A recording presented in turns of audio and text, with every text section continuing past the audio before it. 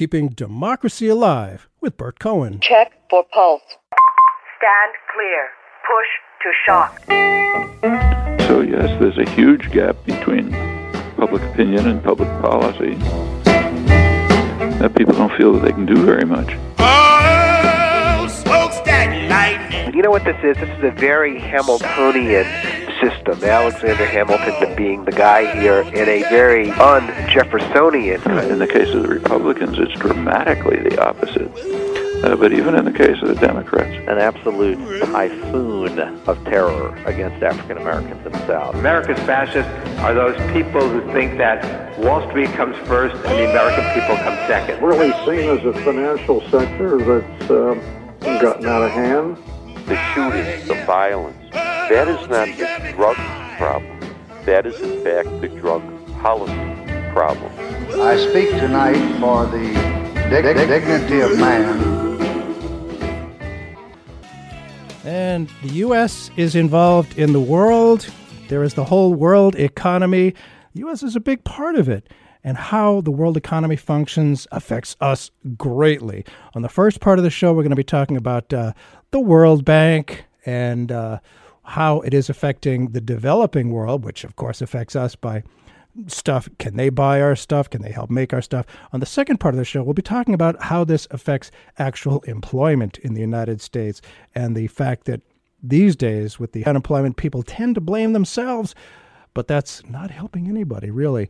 Well, as I said, the first part of the show, we're talking about the World Bank, and our guest I'm very pleased to have with us, Bruce Rich. Are you there? I'm here, Bert. Excellent. Well, Bruce Rich is an attorney and author who has worked for many years with major U.S. environmental organizations on international development and finance issues. His new book, Foreclosing the Future, examines the World Bank Group's environmental and social track record over 2 decades, drawing on an in-depth institutional knowledge, hundreds of case studies, and scores of internal and external reports and evaluations. Bruce Rich paints a picture of a bank still inflicting suffering on disenfranchised and vulnerable populations. His assessment of the bank's first year under its new president, Jim Yong Kim, leaves Rich calling for real leadership so that the bank can learn from experience rather than flee from it. And it does seem, in general, we never learn from history. That's the one thing we've learned from history. Well, most everyone, Bruce, has heard of the World Bank. What is its mission? Who gets to decide where the money goes and what the interest rates are? Well, the World Bank is you could think of it as the Vatican of international development in developing countries and emerging economies. It was set up actually at the end of World War II. The idea was it would be a publicly funded institution from the rich nations of the world, at that time primarily the U.S. actually, to promote, first Reconstruction in Europe and then economic development in what's today called the developing world and so on. And it didn't do much for the Reconstruction of Europe. The Marshall Plan handled that. So its mission from the beginning was to promote economic growth, prosperity, and the idea was peace also, in the ashes of World War II, around the world through economic development. But it was a mission that was very much crafted in the overwhelming power of the United States, to a secondary extent, Great Britain, in the aftermath of World War II. Already dating back to the 70s, when Robert McNamara headed the World Bank after his involvement in the Vietnam War, he declared that its mission, more specifically, was poverty alleviation, helping to help poor people in the poorer countries of the world. So that's the official mission. And who makes the decisions? Well, it's still the rich industrialized countries of the world. The United States has the biggest decision-making share on its board of directors, which represents the various countries, the European countries, Japan. But we've seen an increasing role, too, for newly emerging economies like China and Brazil and India. And how successful have they been in achieving that goal that Robert McNamara suggested in helping to alleviate poverty? Oh, well, that's I'm glad you asked that question because, the interesting thing about the bank is that there's hardly there are very few institutions for which there's more documentation, more internal evaluations of the bank's performance, which are quite damning in many respects, and external studies and books, including by former long-standing World Bank senior officials and economists and so on. I can cite one example, a gentleman, William Easterly, who teaches, he's a professor of economics at the New York University, and he wrote a couple of books which, based on his 17 years' experience as a senior research economist at the World Bank, concluding that everything the World Bank has tried since the 1950s, every economic approach, at least what it purported to do in theory, to promote poverty alleviation and economic growth, that it had failed across the board. And for his efforts, he was actually fired from the World Bank after he summarized them in a op-ed piece a few years ago for the Financial Times. But it's a similar story with their internal reports that oftentimes the bank has lent for very big infrastructure projects, more and more now just for mass transfers of money to governments without sufficient accountability. And the results have been very mixed. Now, when a country does well in terms of economic growth and lifting people out of poverty, which is for all the problems in China, which is certainly true of China, the bank takes credit. But the bank has the bank's contribution to Chinese development has been less than a drop in the bucket. Wow. But in the countries where it's played a much more important role financially, such as in sub-Saharan Africa, there you see that the record has been terrible. And then in that case, the management at the bank will say, well, we tried, but it's the fault of the governments of the countries. Well, if you just tuned in to the Burt Cohen Show, our guest now is Bruce Rich, author of the new book, Foreclosing the Future, looking at the World Bank. And, insanity has been defined as doing the same thing over and over again and expecting different results. And you write that in the late 1990s, an internal review of the bank's operations described the bank's underlying problem, which continues to this day as unfounded institutional optimism based on pervasive institutional amnesia. Say more about that, if you would, please. Well, I'm glad you cited that particular report because you could view it as a nicely almost literary summary from the bowels of the World Bank of what the chronic institutional problem is. Already beginning in the early 90s, there were internal reviews, studies of the bank that examined the entire lending portfolio and its performance. And one, 1992, which was done by a vice president of the World Bank named Willy Wappenhans, called the Wappenhans Report. It was commissioned by the then president of the World Bank, Louis Preston, who had been head of the Morgan Bank in New York. And Preston asked the naive question, well, how are all our loans and projects, for poverty alleviation and so on, what's the real performance? And this Wappenhans report looked at the whole portfolio and said, well, in reality, the performance has been poor and getting worse because of a, quote, loan approval culture, end quote. That's to say that whatever the written rules in the World Bank are for following certain policies and procedures, including important environmental and social impact policies to make sure their projects that first do no harm to people, that whatever the written rules, in reality, the unwritten rule that people are rewarded and promoted for pushing money out the door in as big amounts as possible is what prevails, and that's why people are promoted.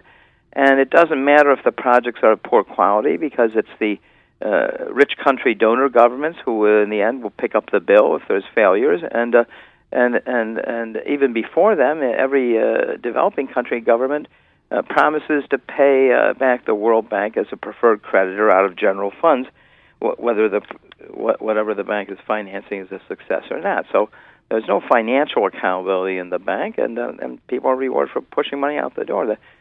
Wappenhans's report also had a very interesting observation. He said, despite the fact that the World Bank is probably the biggest employer of biggest PhD economists from the leading universities of the world that there is, the economic appraisal documents for loans, the basic economic analysis document that's presented to the bank's board representing its member countries for approval, that these are degenerated into, quote, marketing devices, end quote, simply to market and push the loans for approval through the board.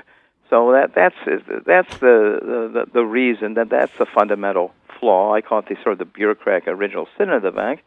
One important detail is that this is you have to blame this not just on the bank's management, but it's really the rather hypocritical actions and lack of political will of its member countries are responsible for this, because it's their representatives on the board that really don't act on these problems in the bank, despite the fact that they're well documented. Now, in this system, financial institutions making loans, they like to get paid back with interest. Now, here are wealthy countries that have just flooded with capital, with money, resources, in this developing world, which doesn't really have a lot of money. So I'm wondering, is it the system itself that to expect to be paid back with interest, which, if you think about it, is highly likely to make things more difficult for these developing countries because they got to pay back the loans with interest, and given all the corruption and everything. Is that the problem, or is it just is part of the problem that the people most affected by these decisions have no ability to participate in the decision making? It all comes from the top down. Or is that unrealistic, at least in terms of investment policy? Is that possible? Well, I would say it's the latter issue that you mentioned, that supposedly the poor and developing countries and so on, who are supposed to be their well-being is the rationale that the bank puts forth for its existence, that it's making these loans for all investments that are going to help the poor in poor countries. Well, in fact, it is top down. They have very little voice, and there are too many cases where oftentimes it's the poorest and most vulnerable, and most marginalized populations that actually end up even worse off because of a number of these projects and so on. And so that's the real issue.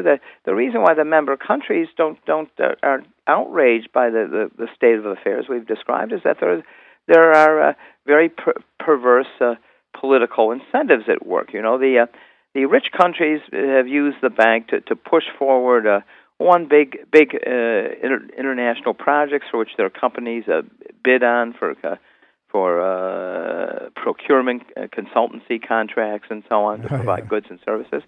And also, particularly the U.S. has used the bank to promote internationally economic policies of one-sided trade liberalization,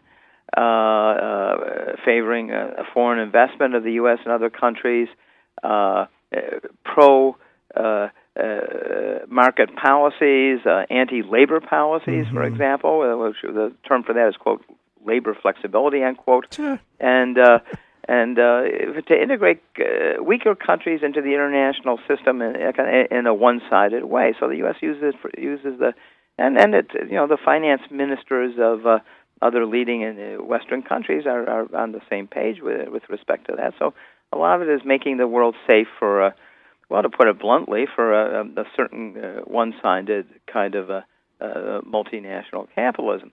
But on the other side, the borrowing governments, one has to distinguish, oftentimes the borrowing governments view these big loans, the ministers and the governments and that kind of thing, as real honeypots, as opportunities for corruption and political influence and that kind of thing.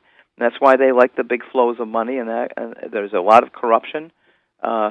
Hearings in the Senate Foreign Relations Committee from 2004 through 2008 that I participated in several times on the corruption in the World Bank and the multilateral banks, dug up information from expert witnesses that indicated that from 20 to 30% of the bank's lending every year is to governments and so on, and also to supporting the private sector internationally, is corrupted, is stolen by the recipients in the developing countries, the government officials, corporate officials, and so on, laundered through international tax havens, and so on. So that's the other part of the perverse incentives that it comes out as just this pressure to keep the money moving, because there are people profiting, but all for the wrong reasons. Alas. Well, the fact that this has been pointed out in the various hearings in Washington, the corruption thing skimming off 20 to 30%, which is, it's massive. Is there any sign that this problem is being addressed? Are there signs of enhanced oversight, or are they just sweeping the problem under the rug? Well, the bank, in the bank, the President James Wolfensohn, who was head of the bank from 1985 through 1995, he raised the corruption issue for the first time. Up to then, everyone knew it was pervasive, but they called it, quote, leakage, unquote, inside the bank. When I first heard the term, I was a bit naive at the time. I wonder what leakage. Is there a problem with the plumbing system in the World Bank offices or something? No, they said no. That's the theft we just have to count on, and so on. But there is resistance. The borrowing governments, for example, and the developing and the major developing country governments, China, India, Brazil, they resist more controls on corruption, more transparency as an infringement of the rich industrialized North on their economic sovereignty. Right. And then what we've seen is behind the scenes some prominent Western countries, politically progressive, politically correct Western European countries talk a good line, but in reality, their major companies have benefited a lot from the existing status quo of giving bribes to get contracts, including on World Bank projects and so on in the developing world. So there was both the donor countries, the rich countries, and some of the major developing countries. Actually, their governments send conflicting signals and actually resist some more controls and so on. Sure. So the bank they are trying to do things, but there's huge political pressure that keeps it relatively ineffective. Well, when it's so profitable for the lenders and the recipients, hey, why make a change here? The corruption is legion. I'm reminded of so many of the development contracts within that are not related to the World Bank, but for example, projects to help Afghanistan. They get skimmed off 10% here, 10% here. Oh, well, that's even worse. I mean, the bad news, unfortunately, is that the World Bank is arguably no worse than the rest of the lot. Maybe better than certainly better than most. I mean, I think you pointed out that if you look at U.S. Assistance programs in Iraq and Afghanistan and so on, obviously we know. I mean, there's enough press already indicating that it's a morass of corruption, and so the bank is. I focus in my book on the bank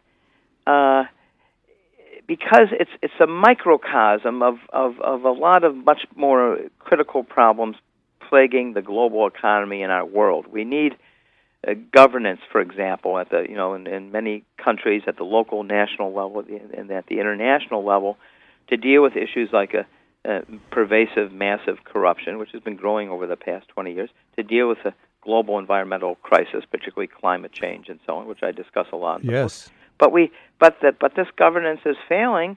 And then it starts, alas, in the World Bank, which is supposed to be a leader. And I do want to get onto that environmental aspect. In 1992 there was the Rio de Janeiro Earth Summit, the landmark UN Conference on Environment and Development, where 118 heads of state and numerous international development institutions, such as the World Bank, made wide-ranging commitments to address global environmental issues while helping the poor. How's that going? Well,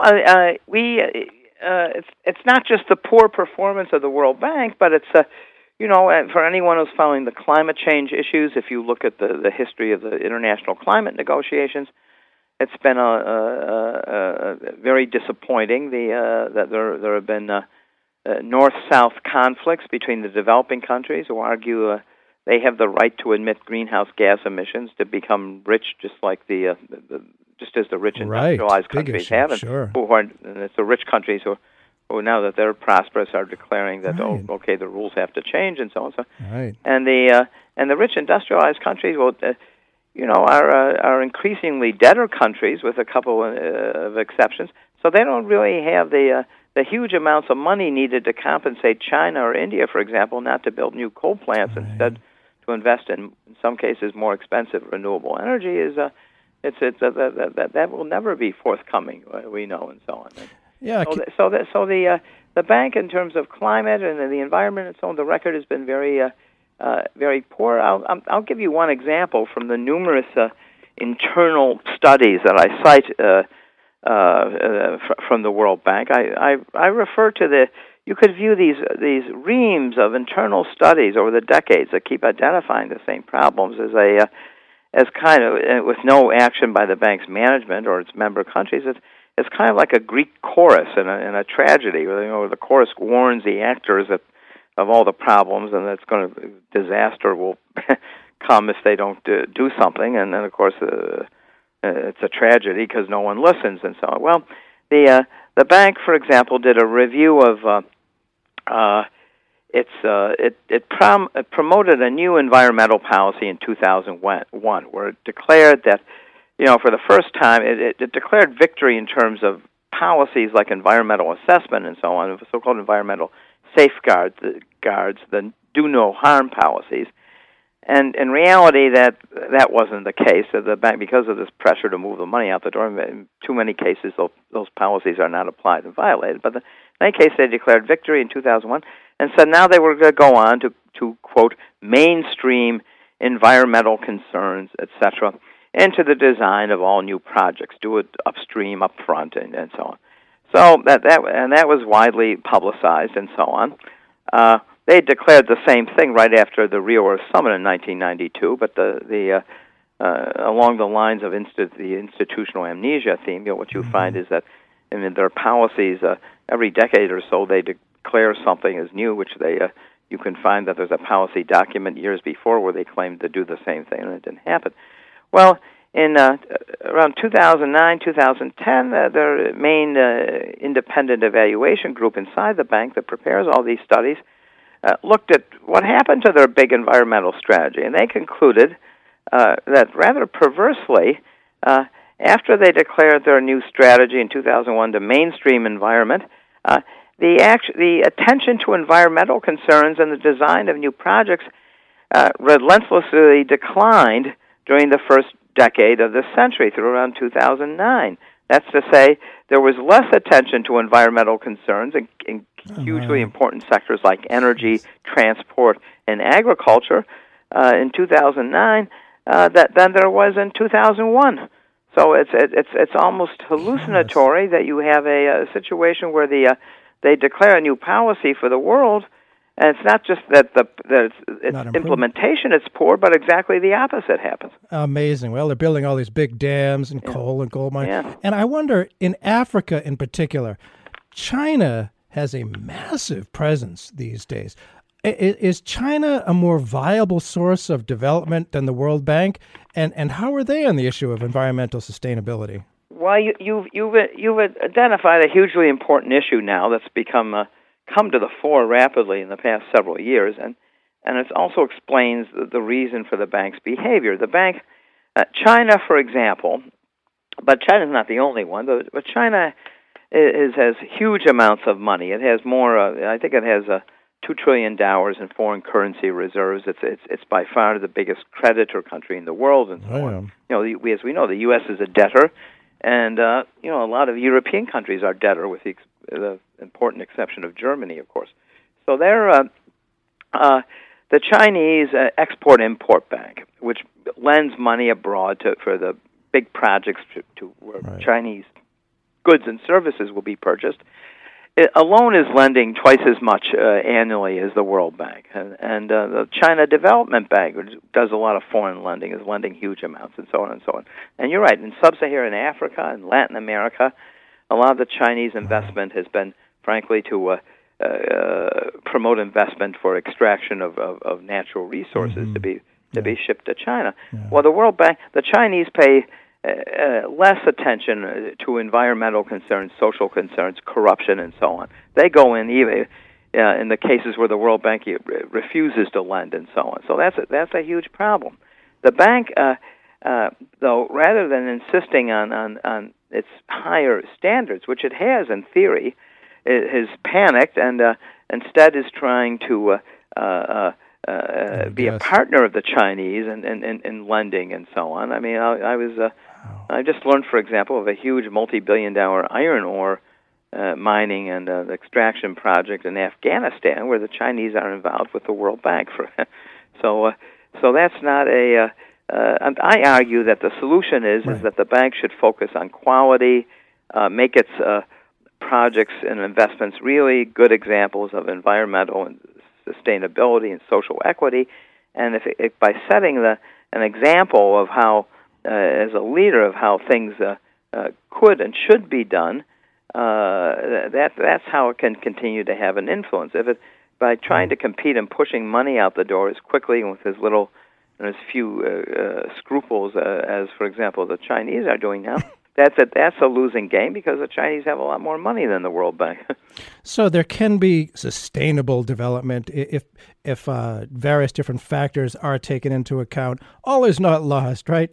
Well, the bank, the pity with the World Bank is that they have a lot of experience, often gained, unfortunately, at the cost of the environment and of poor people in the developing world. But they have a lot of experience, and that they've conducted studies and reviews themselves on how to correct the mistakes of, for example, of lending for large dams, which was very controversial for many years. And they came up with an exercise called the World Commission on Dams, which came up with a lot of good recommendations on how, if you're going to build a dam, how to ensure that it doesn't destroy the environment and benefits people and so on. But the problem is the bank has.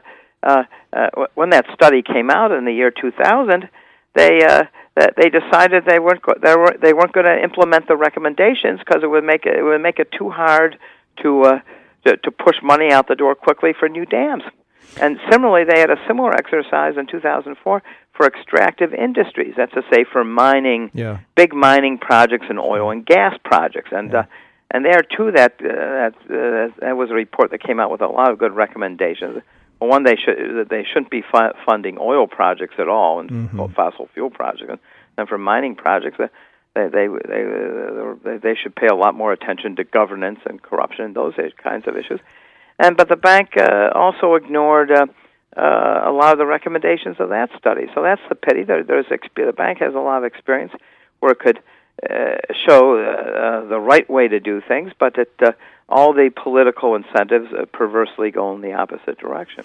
Well, I always like to leave some degree of hope. People are not powerless, I assume. Congress, if you communicate with your member of Congress, House and Senate, they do have some influence over the World Bank. I'm glad you mentioned that because I guess the good news, and now we think now maybe of our Congress as a somewhat benighted institution and capable of doing anything, but in reality, in the past, the real reforms that have taken place in the World Bank at different moments over the past 20 years, they've taken place because the U.S. Congress got tough. And oftentimes on a bipartisan basis. There are both people like Barney Frank and also Richard Lugar, who was the moderate Republican chairman in the 2000s of the Senate Foreign Relations Committee. They were leaders who really got tough. Patrick Leahy today, who from Vermont, Senator Leahy, who was the Senate Appropriations Committee. These are Congress people, senators and congressmen who have really made a difference, and the changes occurred in the bank when the U.S.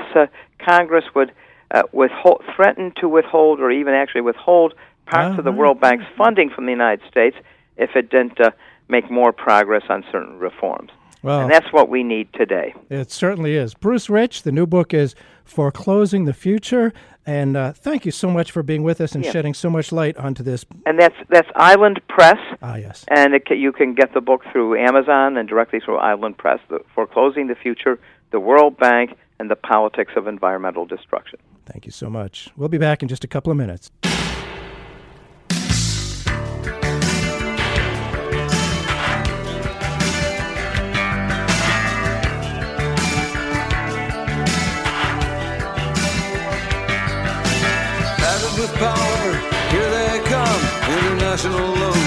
backed by the guns of market-hungry military profiteers, whose word is a swamp and whose brow is smeared with the blood of the poor. Who rob life of its quality, who render rage a necessity, by turning countries into labor camps, modern slavers and drag as champions of freedom.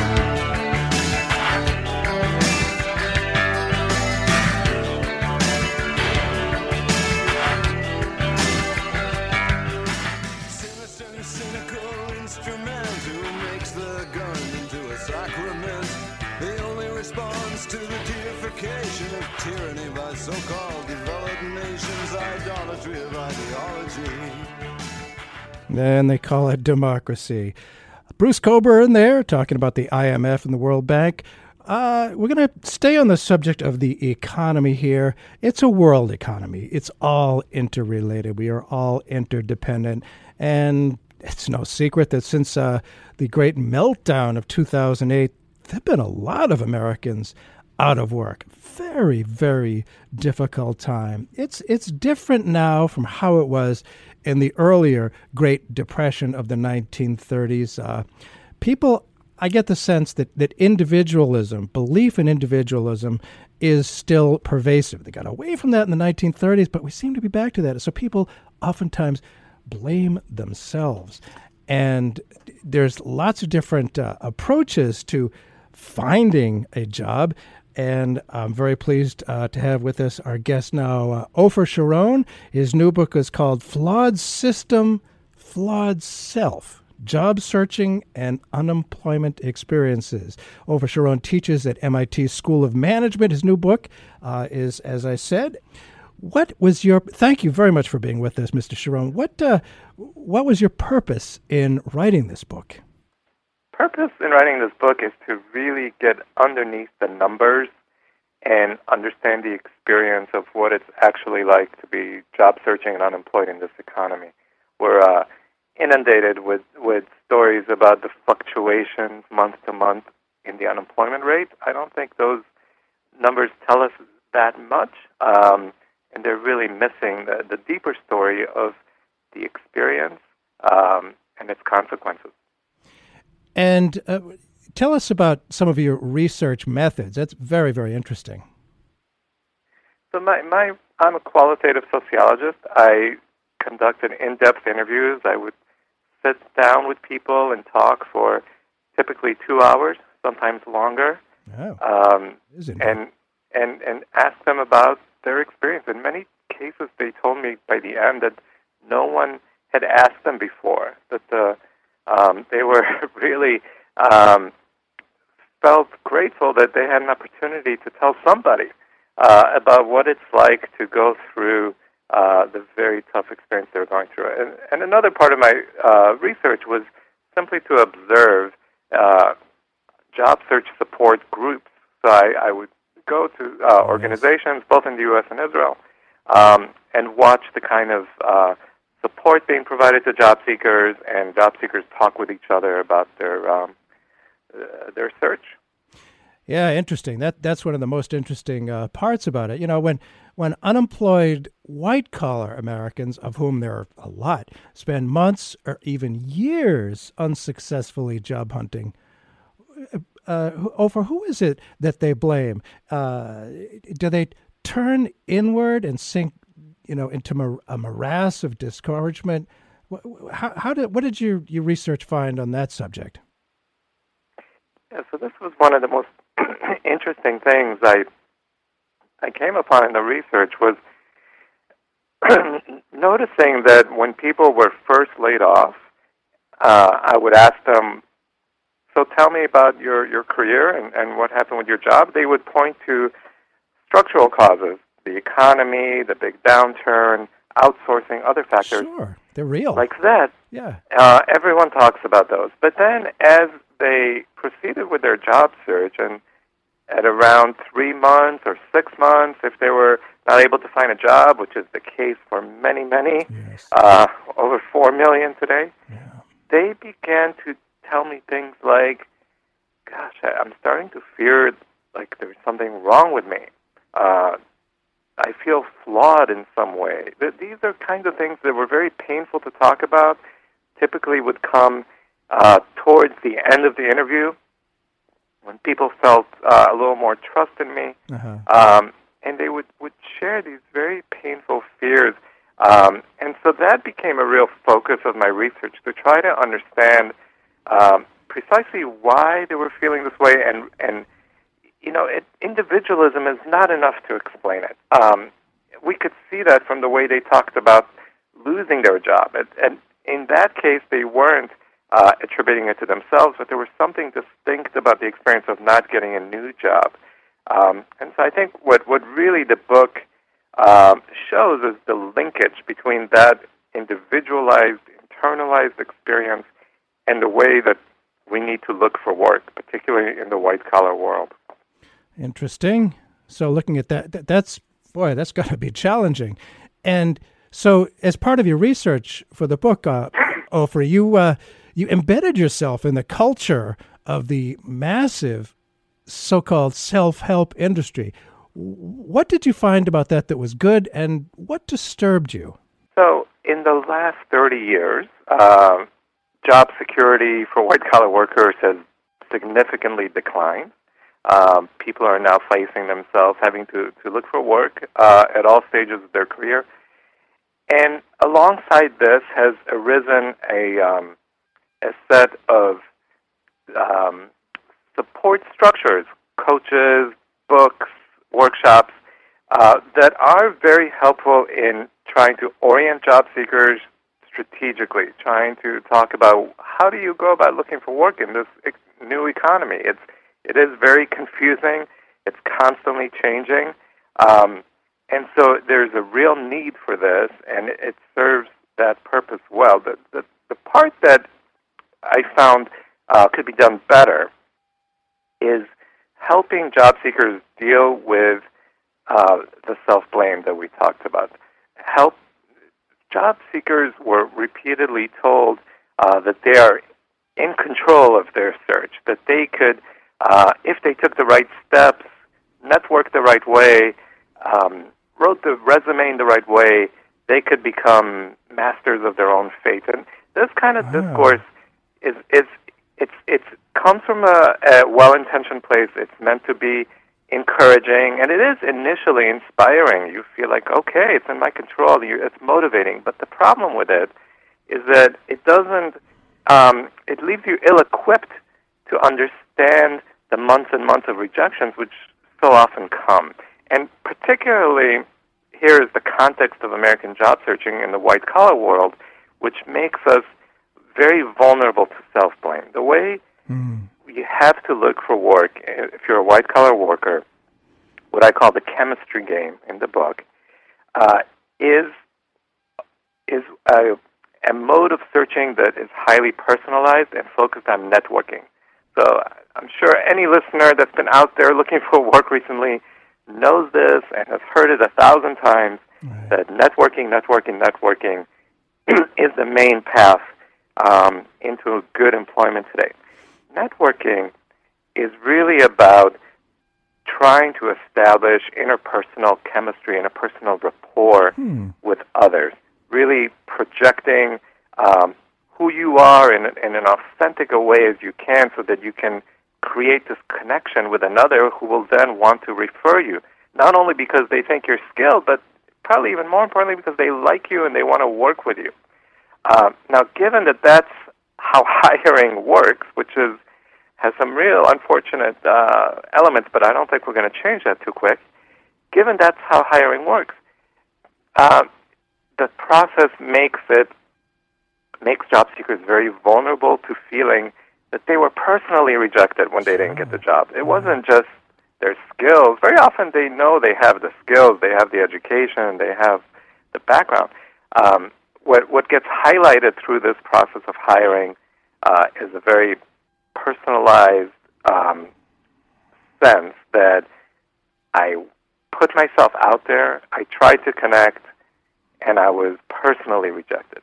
Now, given that that's what the hiring system that's the dynamic caused by our hiring system. And given that we're not going to change it anytime soon, what we can really improve is the support we provide to job seekers to deal with it.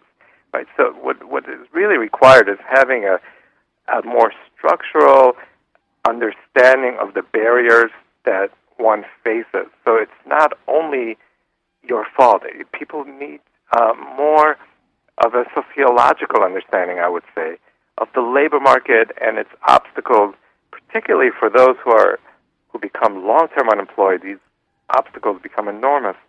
And understanding those obstacles helps resilience. I see that from my comparison to Israel. Yeah. When there's an understanding of the obstacles, then they're not personalized, they're not internalized, and people may be angry that the obstacles exist, as I think actually they should be, but they keep searching because it's not as if something is wrong with them that they're not getting a job. It's a system that makes it very hard and just requires more and more attempts until hopefully one day it works. We're talking to Ofer Sharon, author of Flawed System, Flawed Self, Job Searching and Unemployment Experiences. It's by the University of Chicago Press. And you did spend a good bit of your life in the state of Israel. I wonder if you could talk about the work of re-entering the labor force in the U.S. versus that experience in the state of Israel. Talk about these differences and the different tolls it may take on the individual. It's surprisingly very different. So when I started my research, I thought, if you're a high-tech engineer or a manager in a high-tech firm, both of these places where I studied were high-tech centers, Silicon Valley mostly, and Tel Aviv, and some in Boston. How different can it be? It turns out it's very, very different because the hiring system is very different. I described to you what it's like in the United States, focused very much on networking, and then once you get the referral, if you're lucky, then a very personalized interview, which is described as a first date by many of my job seekers. Made this analogy in one way or another, that interviews with hiring managers were kind of like a first date, where you're trying to build rapport, you're trying to get the other person to like you. And again, this leads to this very personalized sense of rejection. In Israel, the system of hiring is very different. It's based on, it's dominated by staffing agencies. In the beginning, for the first round, you're very rigidly screened based on highly specific criteria. And if you make it through that screening, then you're put through a day of testing, which includes both kind of hard skills, math, language, and personality tests, group dynamic tests, things that Israeli job seekers often feel are very arbitrary, and don't allow them to showcase their underlying strengths and potential to do the job. So now in Israel, nowhere is unemployment a happy experience, right? Israeli job seekers are very frustrated. They're very angry. In many ways, they feel betrayed by the Israeli society for a whole host of reasons I could talk about. But what they don't do is they don't blame themselves. The hiring system makes really transparent the fact that there are these rigid barriers that are excluding them from the labor market. This is an unintended consequence. It's just how the two places structure hiring produces a very different sense of why one is unemployed, and therefore requires very different forms of support to help job seekers. And some of the lessons that I learned from Israel is that when job seekers have an understanding of the obstacles they face in Israel, not because of any kind of support, but because it was more transparent, they are able to persevere and have more resilience in their job search because they don't internalize the problem. In the United States, I think we're set up to think it's our fault, and therefore we need to find ways to support people in recognizing the larger context. And actually, this is the focus now of my new research, which is something I'm very excited about.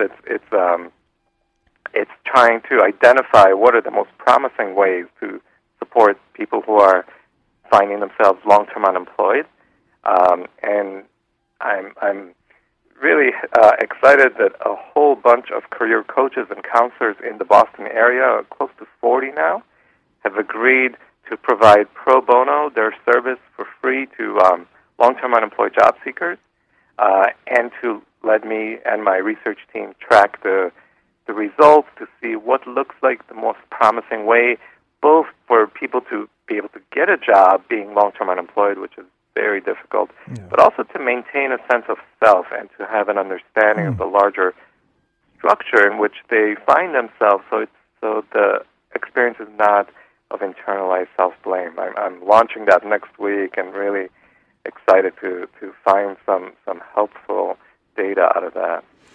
Yeah, and certainly first date, if you're feeling passionate toward the other person and thinking it would be a great fit and they say no, and that happens again and again and again.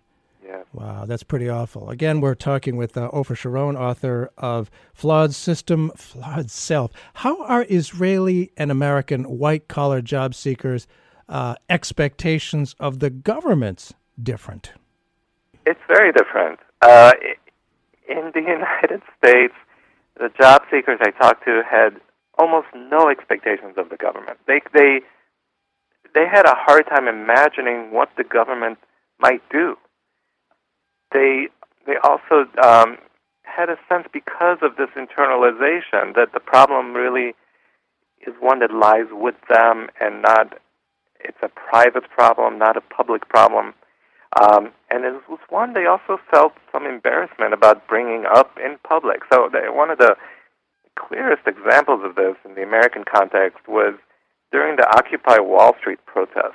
I happen to know some unemployed job seekers who were very active in Zuccotti Park in New York, and I interviewed them about their experience and their attempts to actually recruit other job seekers who are unemployed to make that a part of the visible protests of Occupy Wall Street, and they had no success in doing that. And when so if you remember, the Occupy Wall Street was about inequality. It was about the 99%, but there were no banners about unemployment. Oh, interesting. It was very, very little focus on that. And when I talked to these activists who wanted to bring that issue to focus, since it's a huge crisis, they told me that when they tried to recruit their fellow unemployed job seekers to march under that banner, they were met with resistance. First, people didn't want to be out with their unemployment. They felt embarrassed, again, because of this internalized self-blame. And also another reason, which could be actually reasonable, is that they feared potential employers seeing them, whether on the street or more likely via social media, as unemployed and discriminating against them on that basis. And we have a lot of evidence that actually happens all the time, that people are discriminated against on the basis of their unemployment status, creating a huge barrier to employment simply because you're unemployed. So that's, it seems to me, a big difference between now and the 1930s, when there was a similar widespread downward spiral. People did take it personally in the early days of the Great Depression, but after a time, discouraged and depressed individual Americans came to recognize, hey, it's not all their fault, that there were much greater powers well beyond their control, and many took to the streets. We haven't arrived there, and that given the fact that government policies such as tax incentives to ship jobs overseas and, pay people far less for similar work, the race to the bottom, given the fact that those government policies caused many of today's unemployment problems, instead of just throwing the unemployed on the streets to fend for themselves, why is it that we're not seeing the government now step in with incentives to provide the capital to stimulate such things as worker ownership, co-ops and startups in general. Does the government of Israel do any such thing? That's a great question. I think the government responds to pressures, and currently in the United States, there's very little pressure coming from the constituency of the unemployed. When is the last time, as you said, we're not seeing large protests. We're not seeing a lot of noise being made on this issue because this is some of the most vulnerable members of our population. They feel often like it's their fault. They are isolated, and our system of government is one that responds to powerful interests and to interests when they are very well organized. And clearly we're far from seeing an organization like the type you described that did happen in the 1930s. Israel actually is a different case. So currently the unemployment is not as bad as it is in the United States. It was even worse in Israel in the around 2005, 2006 when I was doing some of my initial research, and at that time there were protests about unemployment, about the hiring system.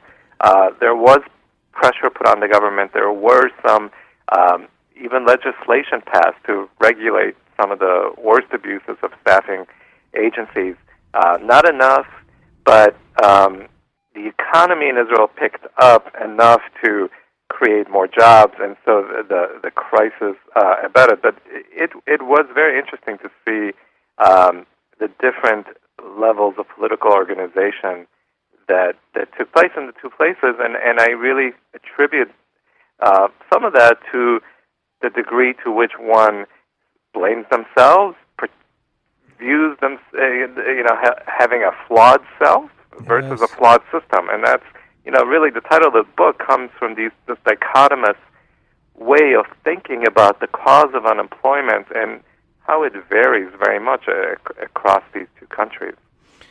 Really amazing how powerless Americans have come to accept that we are, and we really are not powerless. It's amazing to me when I talk to various different people, Democrats and Republicans, we see, hey, there's a lot of work that needs to be done, fixing roads and bridges and public work stuff like FDR did to address that last Great Depression. And you don't find pressure for that from the streets. You find nobody in Congress willing to talk about such things.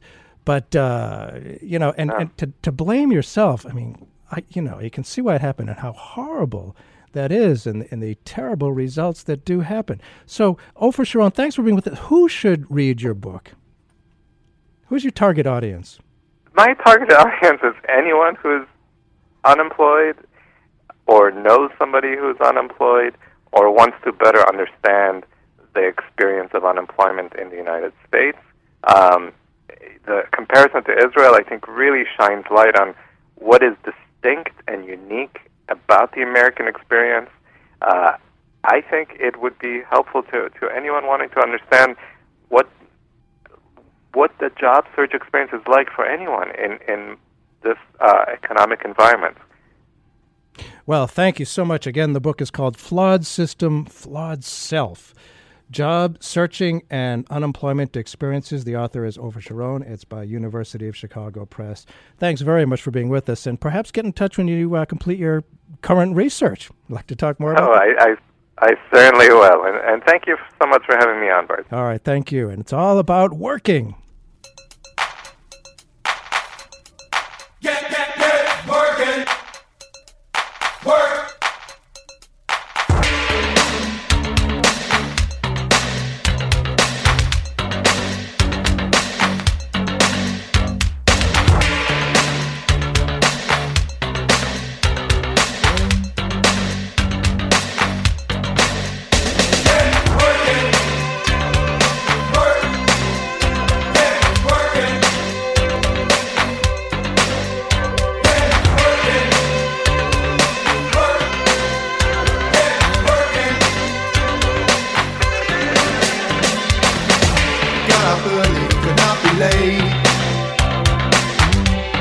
Cockroach, I was wide awake.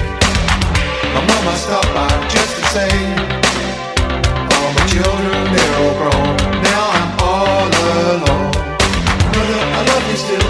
I'd like to talk until hell freezes over. But my boss's orders are working. Work.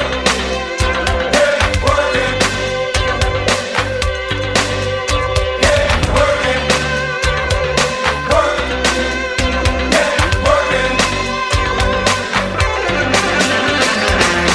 The farmer tells me what to do.